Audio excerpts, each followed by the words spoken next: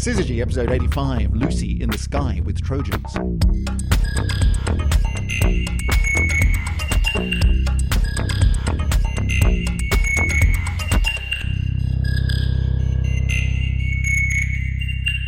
And welcome back for another edition of the Syzygy podcast. My name's Chris Stewart. Across the table in her office from the great Dr. Emily Brunsden. Emily, how you doing? Hello. I'm very well, thank you. Good. Well, I say you're the great because it's great to see you again, and in person for the second time in a row. Third time in a row.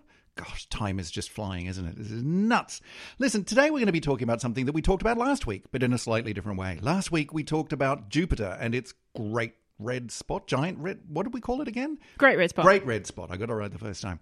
And we'd never talked about Jupiter really in any detail before. Well, we're going back to Jupiter again this time. And we're not the only ones going to Jupiter. Emily, what or who is going to Jupiter this week that we're excited about? Well, our friend Lucy's just off for a little sojourn. Lucy is in the sky right now with diamonds, presumably? Well, we'll get to that. Right, okay. So what or who is Lucy? So Lucy is a space probe that has been launched on October the 16th. So for us recording now, that was just last week. Just a little while ago, yeah. Which was very exciting. And that all went well, all fine. Yeah. Lucy's good, went fine, up there, kicking, doing the thing. Yeah, well, on the way. Yeah, okay. On the way.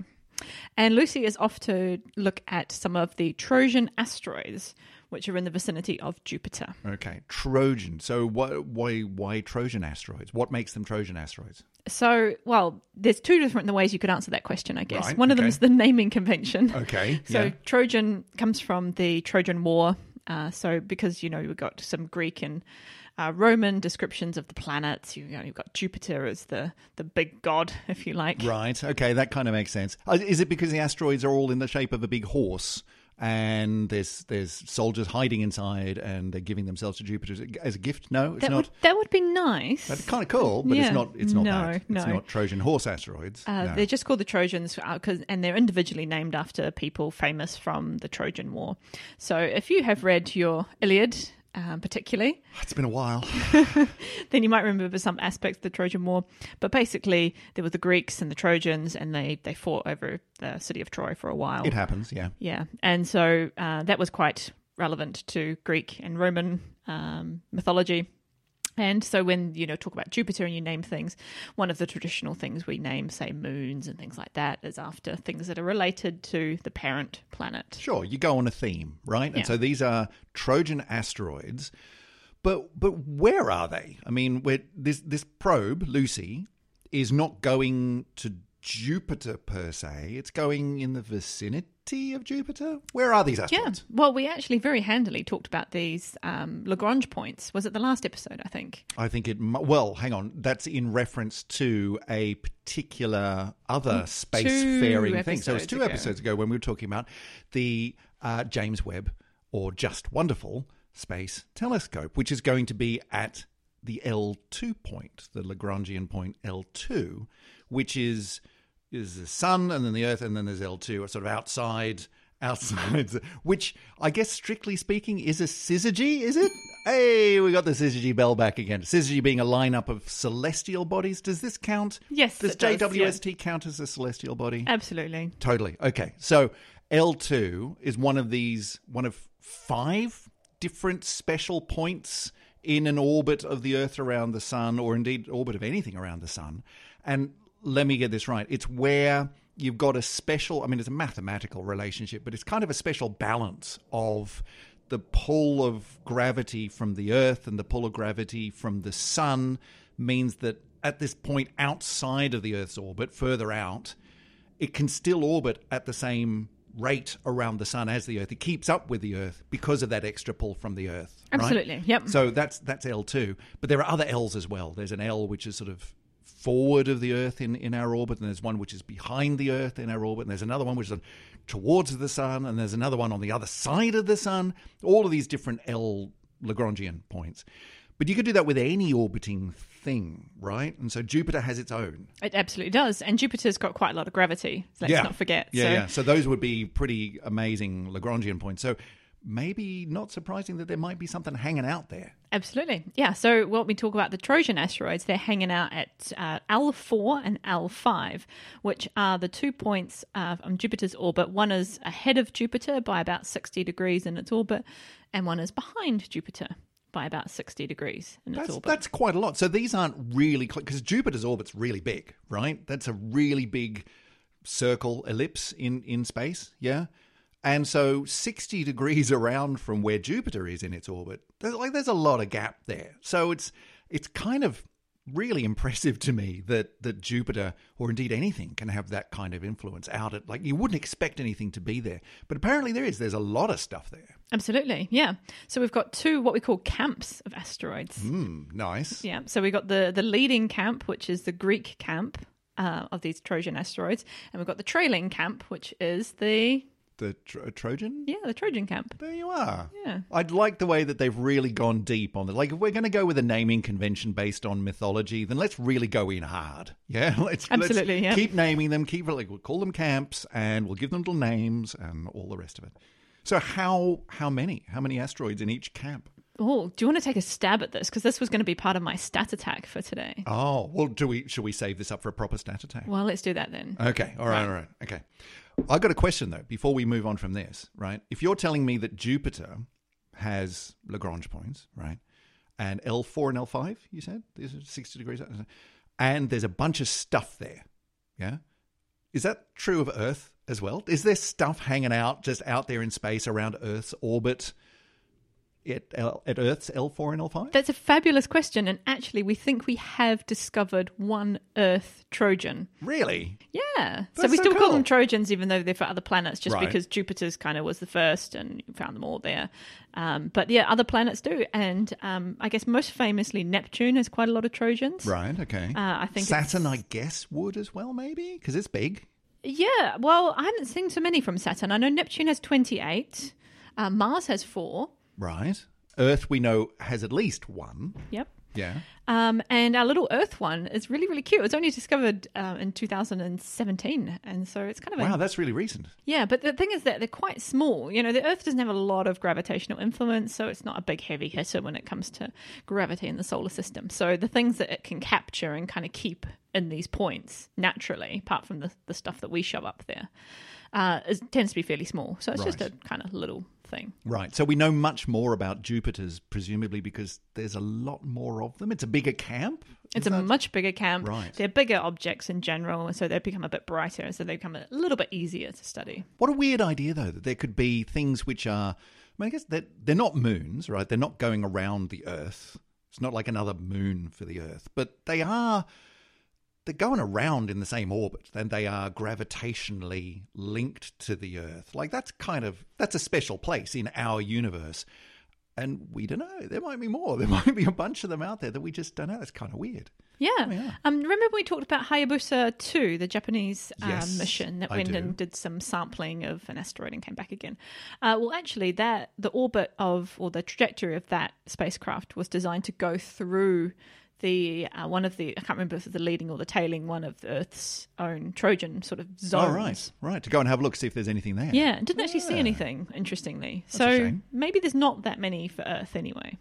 There might be a few out there. That'd be kind of cool. But we're not talking about that today. We're talking about Jupiter and its Trojan camps. So presumably there's quite a few. We can get onto that in the stat attack. Lucy's going there, though. Is this the first time we've actually gone there as opposed to just viewing them from afar? The short answer is yes. We Right. haven't gone to the Trojans before. That's cool. So that's Lucy's purpose. That's what it's built for, and that's where it's on its way to. Stat attack wise, are we going to be talking about how long it's going to take to get there and all of that kind of thing? course we Okay, are, all right. Well, should we do a stat attack now then? Let's do it. Is yeah. it stat Come attack on, time? Let's do it. All right, Emily, hit me with stat attack then. All right. Well, you started us off with the Trojans, so let's start. I did, in that okay. point. Yeah, how many there. are there? How many are there? Would you want to take a stab? Look, pure guesswork, 1,000 in each camp. Well, you do have to kind of put some limits on this because I'm being a bit mean. I haven't told you any parameters here. No, I mean, I'm working on literally nothing. So you told me there's one that we know near Earth, and Mars has 4, and Neptune was like hundreds or something? 28. Or 28. So 1,000? But okay, give me your parameters. Give me knowledge. Okay, Sure. well, there's two different ways to answer this question. There's the ones that we know about, and there's what we expect to find there. Right. Okay. Ones we've actually eyeballed. Yeah. And then there's sort of theory. Yeah. Sure. So the first category, the ones we kind of know are there, there's probably around 7,000. 7,000 that we know of. Is that in total between the two camps? Yeah, that's right. Holy cow. Okay. So that's that we've eyeballed, in a sense.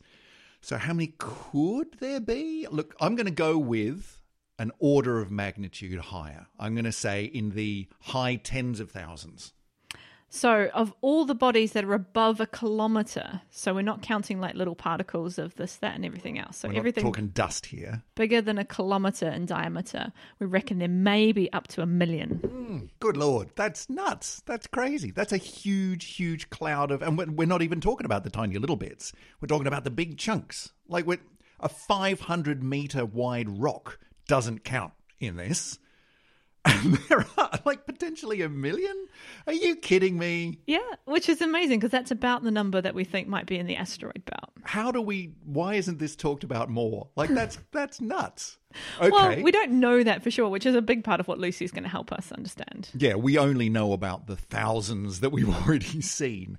That's crazy. Wow.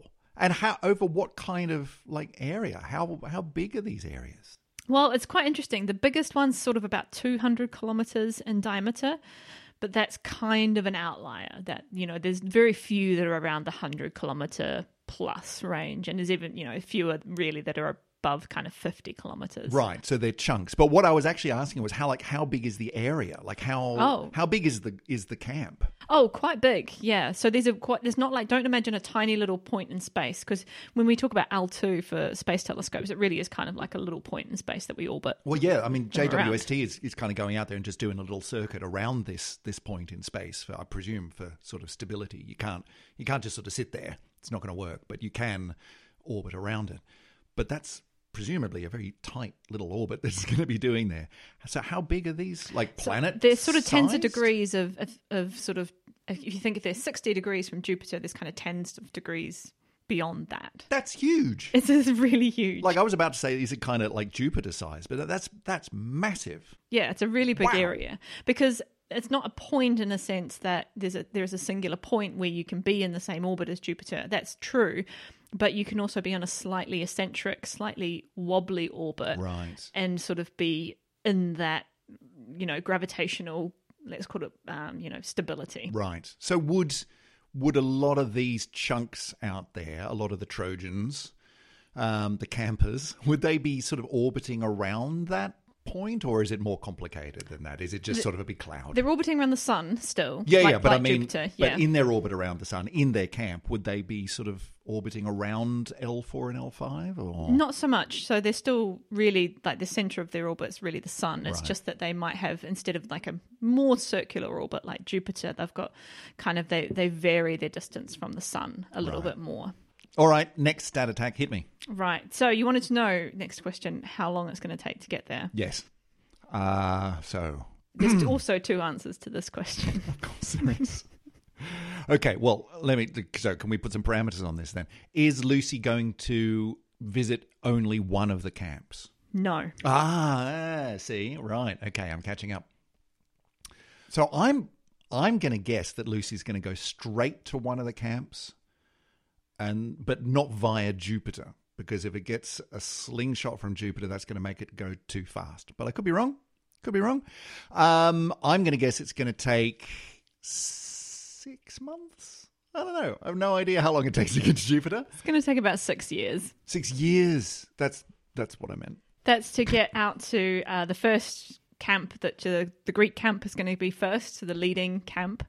So take about 6 years. As you say, you do need to use your gravitational slingshots to get out there. But what Lucy's going to do is use the Earth for that. So it's kind of going to wrap around the Earth. 6 years. I mean, yeah, thinking about it, 6 months is not nearly long enough. But 6 years. Wow. Is that how long it's taken for other missions to get out when we've gone to Jupiter? Is that how long it's taken? Yeah, it depends. If you can speed it up if you do some sort of slingshots via Mars, for example. But you have to kind of get everything in the right place, which doesn't happen all that often.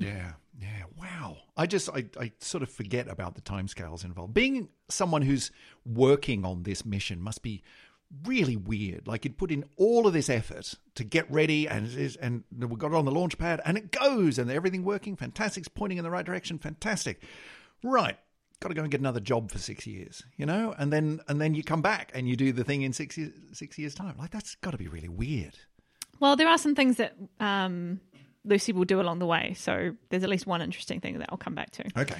So it's going to go to L4, the Greek camp first, and then it's going to kind of sort of come back in a big sort of wide loop. It's going to swing past the Earth again.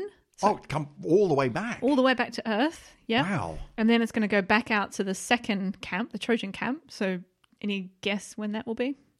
Look, if it was 6 years to do the first one, at least that again? Yeah, pretty much another 6 years. So 2033 is when we expect. Wow, that's nuts. The next visit. Is the reason that it has to come back again via Earth because orbital dynamics are hard, right?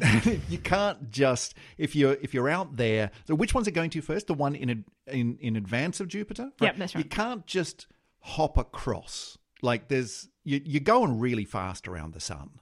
And you can't just sort of put the brakes on and let Jupiter just whip on past you and then speed up again and catch back up again. Then you've actually got to...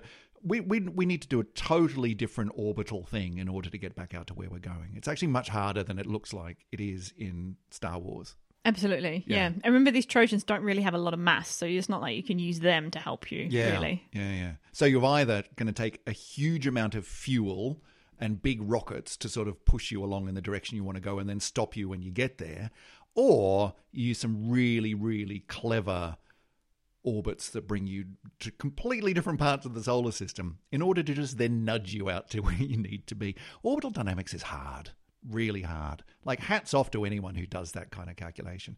When it swings via Earth, does that mean that it gets to, like, quick, just dump a whole lot of data down because it's much easier to do that because it's just there? It's a good idea. I think it's built to basically transmit throughout the whole mission. So even part of the mission is to look at the broadcasts coming back from the spacecraft and sort of use that to probe the space in between Earth and the wherever it is at the time. Right. Okay. So you're looking at not just the message itself, but how the message got to us. That gives you the message is the medium, as they say. Exactly. That's cool. Okay, cool. I would not have guessed that it needed to actually come back home in order to then go back out again, but there we are. Right, so next question. How many Trojans is Lucy going to visit? Well, I mean, I don't... if it's going to go all that way, right, I'm guessing that it's going all that way to do something that we couldn't just do from the comfort of our own lounge rooms, right? So we could... turn the best telescope that we've got and look at the biggest chunk and go, what is it? But if we're going to go to all the trouble and all the time and all the money to send something out there, then it's going to actually go there, right? It's actually going to go and have a really good, hard, close look. At the end of that statement, I have no idea what the answer to your question is. But as you said, there's not a lot of gravity, and landing on an asteroid's really hard. We've done that once. Twice, I think. Twice? I don't know. Pick a number. Half a dozen. I don't know. Not bad. Not bad. 7, maybe 8. Okay. And we're flybying, not landing. Not landing. Not landing, because landing's hard. Well, then you got to get back upward and that's go right. back into an orbit, and that's all just really... Yeah, and I mean, doing it once is hard enough. Doing that half a dozen or more times is really hard. But a quick flyby of, what did you say, 7 or 8? Yeah. 7 definite. I think they might throw in an 8th if they sort of find one along the way. Right, and presumably those are fairly... sort of broad brush adjustments to a trajectory that it's not like it can just come in and just loop around one of these things a bunch of times, because there's not a lot of gravity for it to use, and it won't be carrying a lot of fuel in order to do its thing. So you're trying to choose a trajectory which will take it close to the points of interest, and it'll just whang straight on past. Yeah. And take a lot of pictures on the way. An incredible speed. Yeah. Go on. Oh, I literally, You asked me these questions and I've got no frame of reference. For this one, I've got nothing. Literally nothing. So you may as well just tell me this one. Yeah, so we're going to be flying by somewhere between 6 and 9 kilometers per second. I mean, that's fast in anyone's language. That's really quite fast. Wow. Okay. So yes, it'll want to make sure that the camera is turned on and primed. Before but there's some really cool Trojans that we're going to be visiting, right? Yep. And I thought I might as well write them down because they're, there's only 7 of them. Do tell. What are we going to go and see? Right. So, pens and pencils at the ready, especially if you're looking for names for your unborn children. Yeah, good. These are all good ones. So the first one is going to be Eurybates. Eurybates or Eurybates? Yeah, okay, my Latin is terrible. Latin, Greek, whatever it is, yeah. Yeah, Eurybates. Classical scholars, write to Emily. It's a 64-kilometre wide asteroid. That's a sizable chunk. It's got a moon. It's got an asteroid with a moon. An asteroid with a moon. I didn't know that was allowed in the scheme of things. Yeah, asteroids are allowed moons. Yeah? Absolutely. You're just not allowed moons. Oh. Well, we haven't found them yet. You're allowed them. You just It's moons all the way down.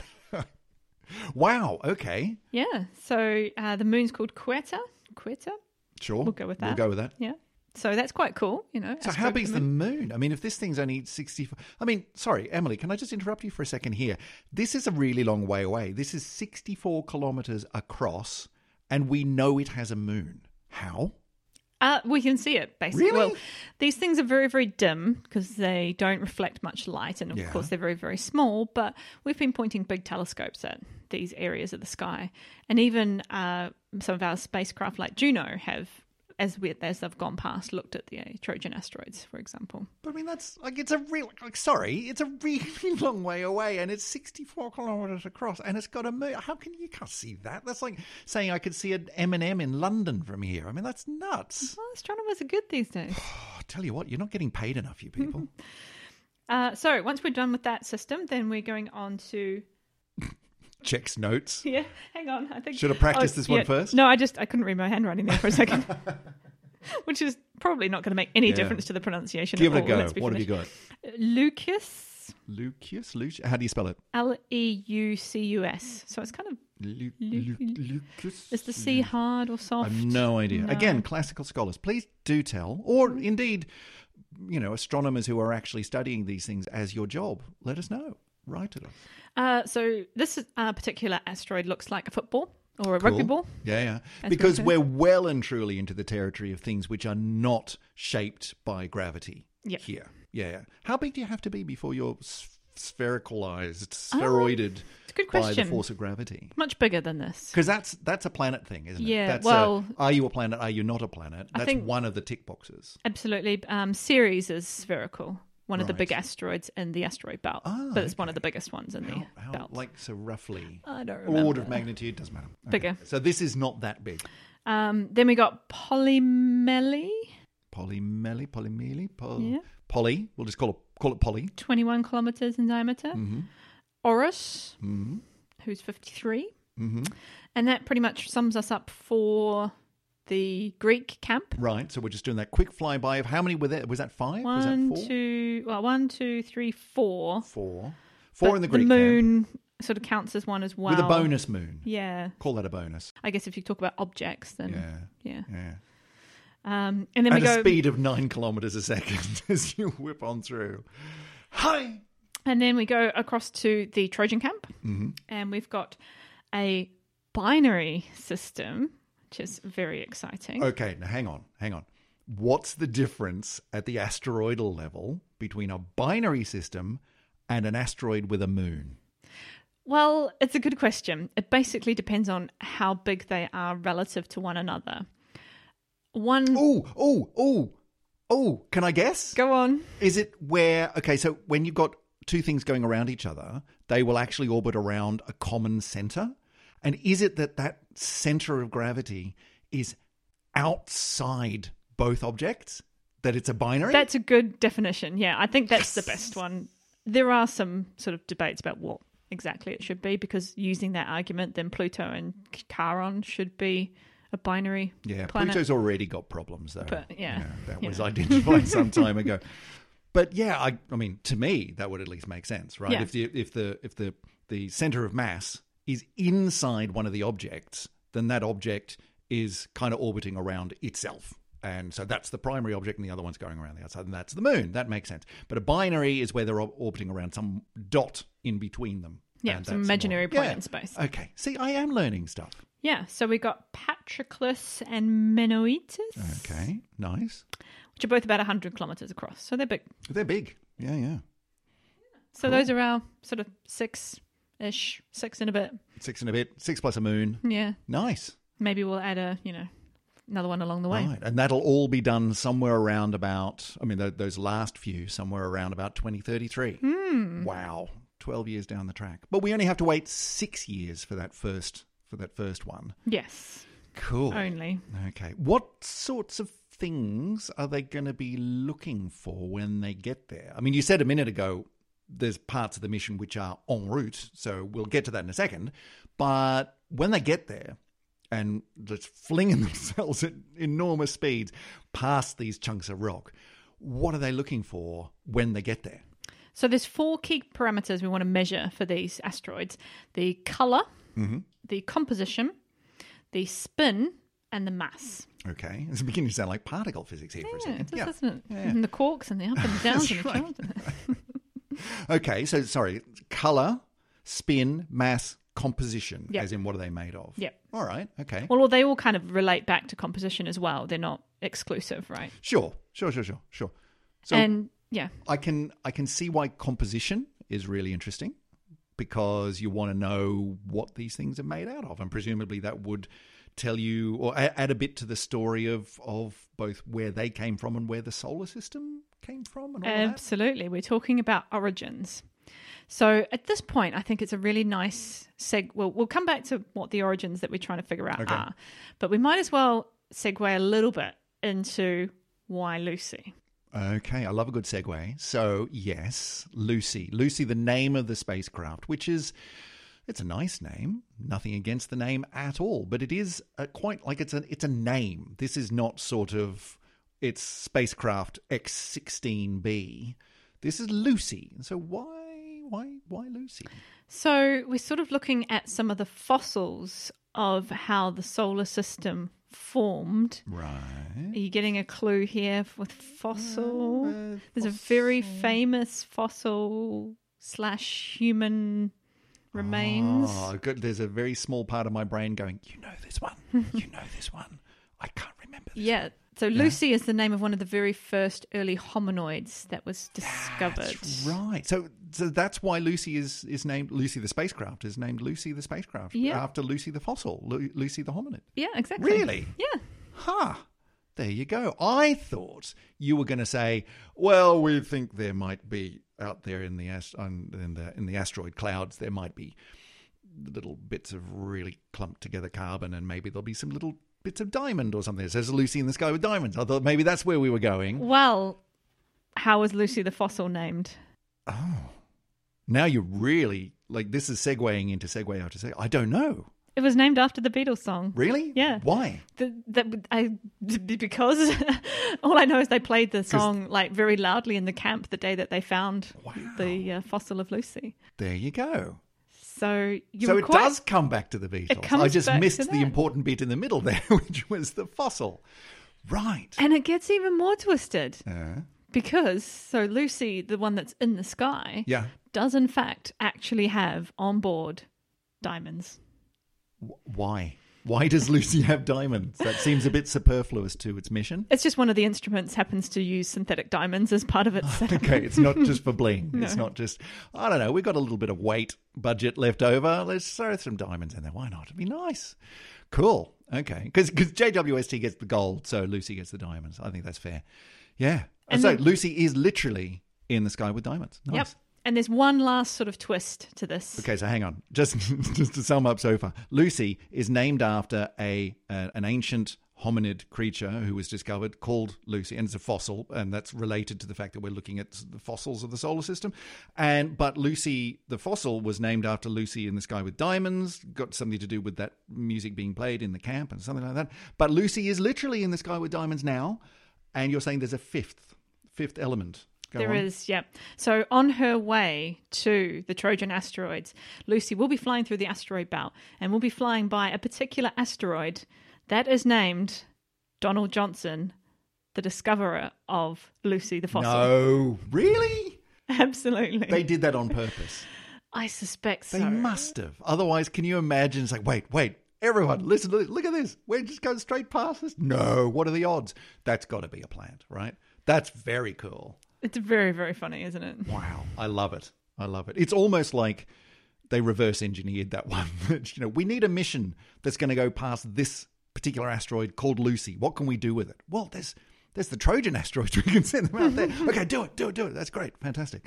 Well, that's very cool. I mean, I don't think it is coincidence. I mean, I'm not privy to all these kind of conversations that happen behind, I think, many closed doors, but the actual asteroid was discovered in 1981. Lucy the fossil was discovered in 1974. Right. But the asteroid was not named Daniel Johansen until 2015. Right. Which is suspiciously not long ago when Lucy, the telescope, the spacecraft mission, was in its kind of final stages of, we really want to do this. So what you're saying is that it's conceivable that, as they said, we're going to be going through the asteroid belt quite close to this thing. It needs a proper name. What would be a really good name to give it? That's when we came up with. Yeah. So I don't want to rain on people's parades too much here. It's a really good story nonetheless. It makes a really nice narrative arc all the way out and all the way back. So that's cool. Nice. And it's not just diamonds that Lucy's got on board. Mm-hmm. She's got a bit of gold. Bit of gold. Well, that seems to be de rigueur at the moment. All the best spacecraft do. Exactly. And Lucy's no different. She's got her own gold plaque, which has the date of her launch, as you might expect. Some pictures which show the position of all the planets when she was launched, and actually some pictures of the Earth which show where all the continents currently sit. Mm-hmm. I guess with the idea, the Earth evolves, the continents move. Could be a really long time before anyone sees this plaque, is what you're saying? Yeah, I mean, she's not designed to leave the solar system, so it's more like a time capsule for humanity, I think. Right. And there were 20, they call them messages from people. I sort of read some of these messages. Most of them are quotes from songs. Well, I mean, that's what passes for wisdom in the modern age, I guess, isn't it? Yeah, maybe. What songs in particular? Well, so there are quotes from each one of the Beatles, for example. Well, I guess, going with the theme, yeah. Brian May's got one on there. Nice. Carl Sagan, clearly, not from a song, but, that's contractual, isn't it? I think Carl Sagan has to be. Yep, Einstein, Martin Luther King. Right. Any women involved? There are not so many famous. Well, and it's not so much to me. I'm sure they are famous because someone's heard of them. Yeah, but there are some, and there's some in other languages as well, which I didn't read what they. Well, that's nice. It's not just white Anglo men. Yeah. No, but there is a slight dominance there. So, and there's just also a slight tendency towards kind of 70s, 80s rock music. I suspect, but again, I can kind of see a theme here. So going back to our sort of before we segued into Lucy and Sky and diamonds, etc. What are we actually going to learn from Lucy? Yes, about these fossils. Yeah. There were 4 things. Yeah, there was composition. There was color. There was spin, and there was mass. Yeah, and those things are going to tell us, hopefully, where these Trojans have come from. Where in the solar system's evolutionary history do they fit in that jigsaw puzzle? Because it's really not clear. I mean, trying to figure out the evolution of our solar system is hard enough. It's complicated, right? We're sitting here, 5 billion years into the evolution of the solar system, trying to figure out what happened, most of that history 4.5 billion years ago, when everything's just become a giant mess since then, right? Yeah, because it's not like things just formed and then, that's the way they are forever and ever and ever. Like, things formed and then other things got in the way and things bashed in. Like, we've talked about this before, the early solar system was a real wild ride. Absolutely. Right? The big planets did some really nasty stuff to the smaller planets and all sorts of things along the way. And we're kind of left with this system that we have now, which kind of looks like everything's moving the way it's always moved, surely. But no, things have changed a lot. Exactly. And what you mentioned there is one of the big theories that we'd like to understand about our solar system is migration, because planets didn't form in the places that they are now. Broadly speaking, like in terms of like the order, well, there's one exception about the order that I think we need to come back to. Because there always is, yeah. There's two planets that have probably switched places that I think we need to talk about in a later episode, because it's one of your newfound enigmas. Oh, okay. Yep. Come back to that one. Yep. But apart from that, broadly the planets formed in the kind of order that they are now, but they've moved over time. And modelling how they have moved over time is really quite tricky.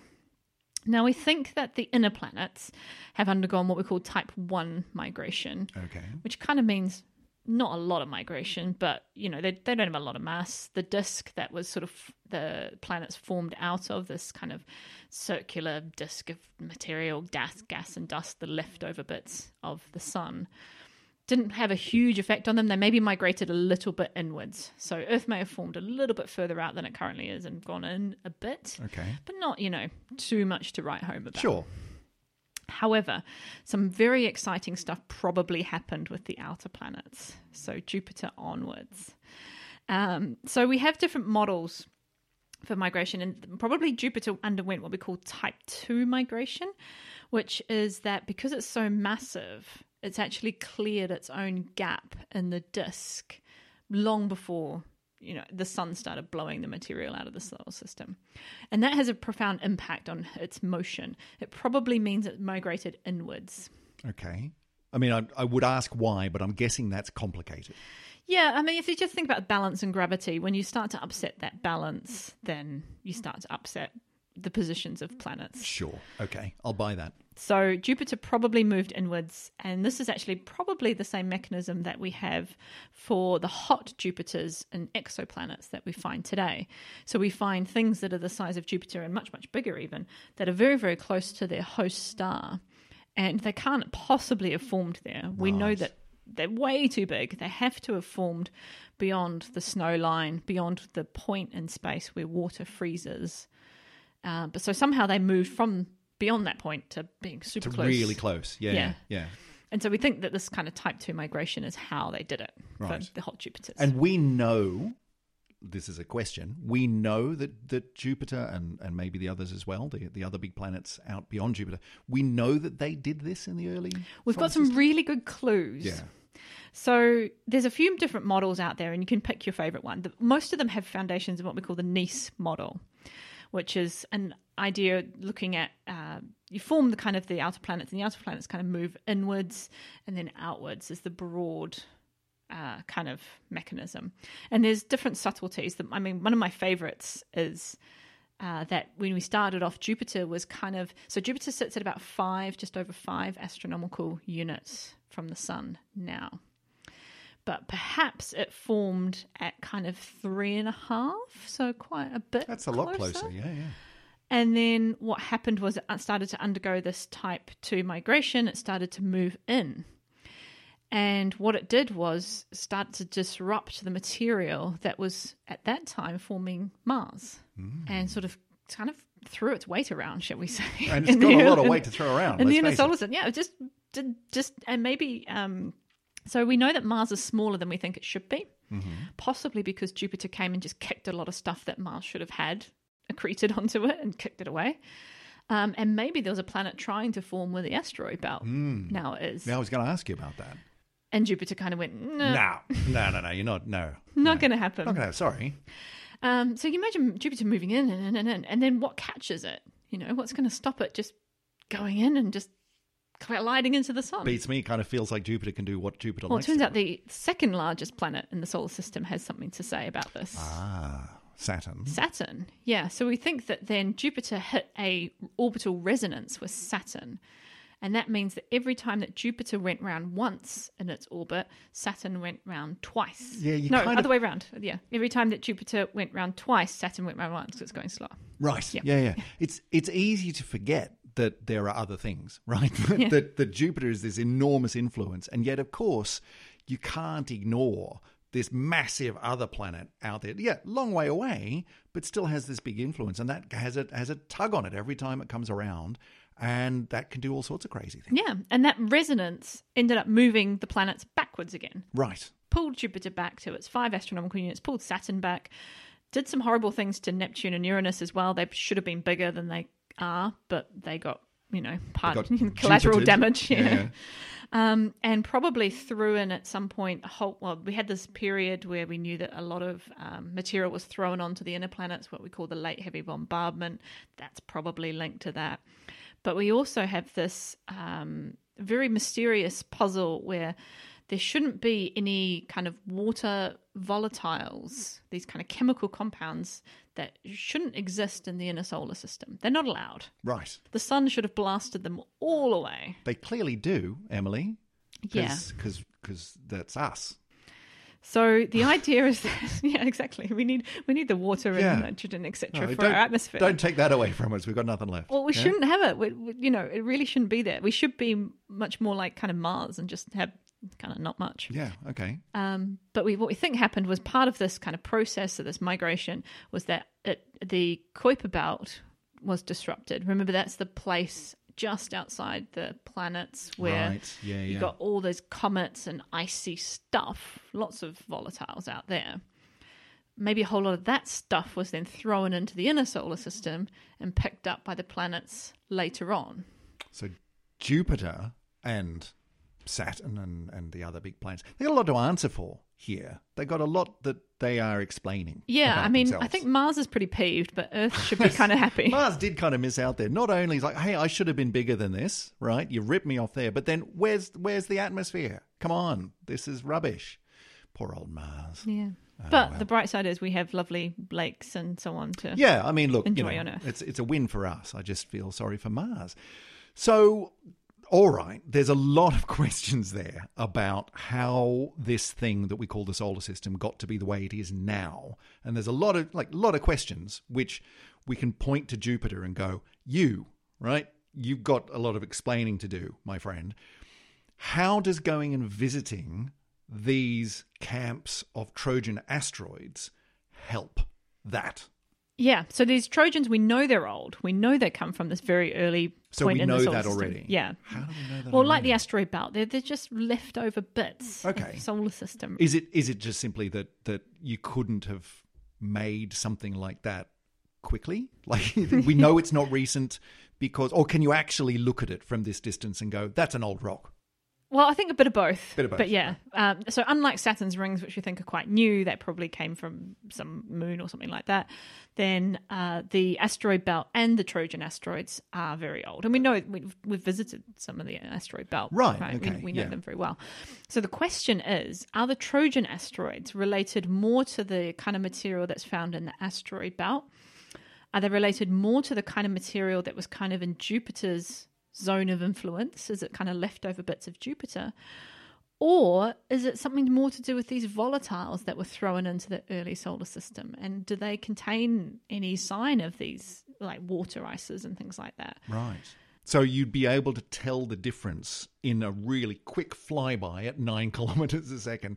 You'd be able to see that kind of looks like asteroidy belty material, or that kind of looks like Jupiter-y material, or that kind of looks like Kuiper belt comety material. And those would all be a bit different. Exactly. Wow. That's cool.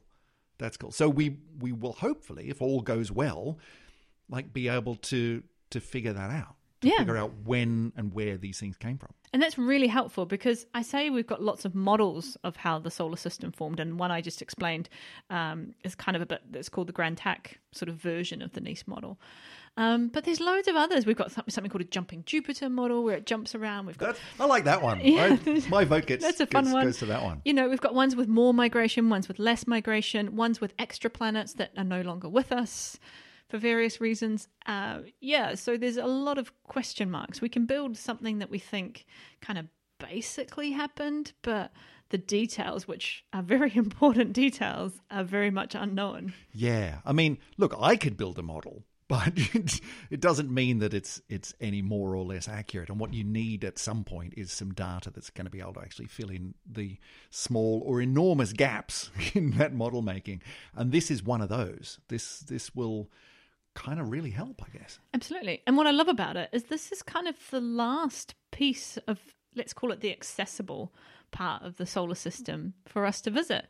We've been to Mercury, we've been to Venus, we've been to Mars, we've been to the asteroid belt, been to Jupiter, blah, blah, blah, whatever, beyond that. All the other ones, yeah.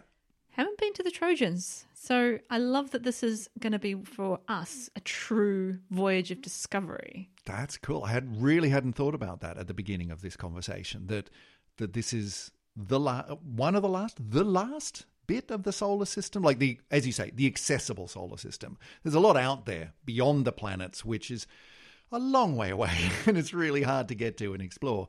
But within the accessible bit, the bit that you could get to within, let's call it a decade, this is the last one? It's the final easy to get to frontier. Wow. Doesn't have the same ring to it, does it? You couldn't really make a science fiction series out of we're going to explore the easy to get to bits. That's not the point of Captain Kirk, is it? You'd never sell that to a network. Maybe we should have gone with Yellow Submarine rather than Lucy in the Sky.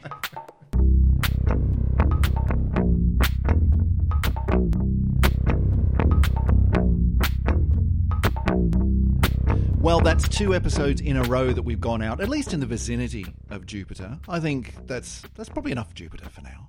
There's nothing against Jupiter. There's a lot going on Jupiter. We could spend the rest of Syzygy in and around Jupiter, but I think it's time to go and look at some other stuff next time. What do you reckon, Emily? Yeah, well, we've got on the board now one of your new favourite Enigma planets. Well, it's Neptune. Yeah. Kind of got to go and look at Neptune, don't we? I think there's a lot of questions to be answered there. Is Neptune the one that's turned on its side? Or is that Uranus? Well, they're both off axis. Look, save it.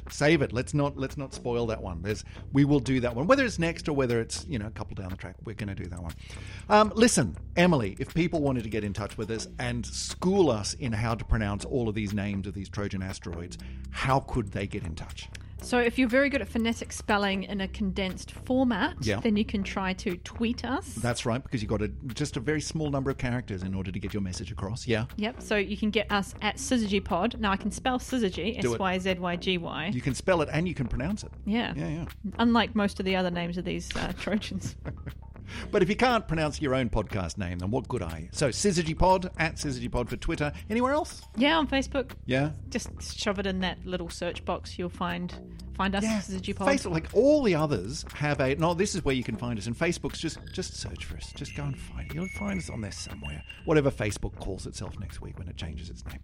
Instagram, we're on the Instagrams. Yes, yeah. Some pretty pics going on there. At SyzygyPod on Instagram. Check out the launch picture that's coming up for this, Lucy. It's stunning. Excellent. Looking forward to that. And, of course, you can just go to our website, syzygy.fm. All of our episodes are up on there with all of the info, all of the pictures, and there's a contact page where you can send us a hello, and there's a page where we thank all of our fabulous supporters, people who have donated actual cash to the show over the years every month to help us keep the electrons flowing through the website and to help us to do what we do when the world is opened back up after all of this stuff that's happening around the world. If you want to become one of those people that we have on our Great Wall of Thanks, you can go over to patreon.com/syzygypod and sign up to be a financial member of the show. And our thanks would be eternal. I think that would be awesome if you want to do that. The other way you can support the show is to tell everyone you know that there's this brilliant thing called Syzygy that you've been listening to, and they could do a hell of a lot worse than tune in to the next episode. So go and point them in the direction on their podcast player of choice. While they're there, they could give us a little review, give us a couple of stars, helps us to rise up through the noise. But there's enough of all of that. Emily, I'll catch you back here in a week or so. Absolutely. I'm really enjoying this regular recording thing again. I think we should keep this up. Yeah, it's doing wonders for my sugar intake too. Yes, indeed. Right, Emily, well, I'll see you in a week's time. See you later, everybody. See you later. Bye-bye. I was going to study planetary science when I was a kid. I thought, I'm going to do planetary geology and I'm going to study rocks on the moon. That's literally what I told my parents. Rocks on the moon. I was a kid. Yeah. What happened to that? It turned out to do geology, you had to be quite fit to go climb mountains, and so I decided to stay home and look through telescopes instead. But you're quite fit. You've walked across the country, for goodness sake. Yeah, but I was a lazy teenager. I love the idea of career choices being made around. Can I do it? Can I do it from the comfort of my couch? Is that possible? Yeah, easy.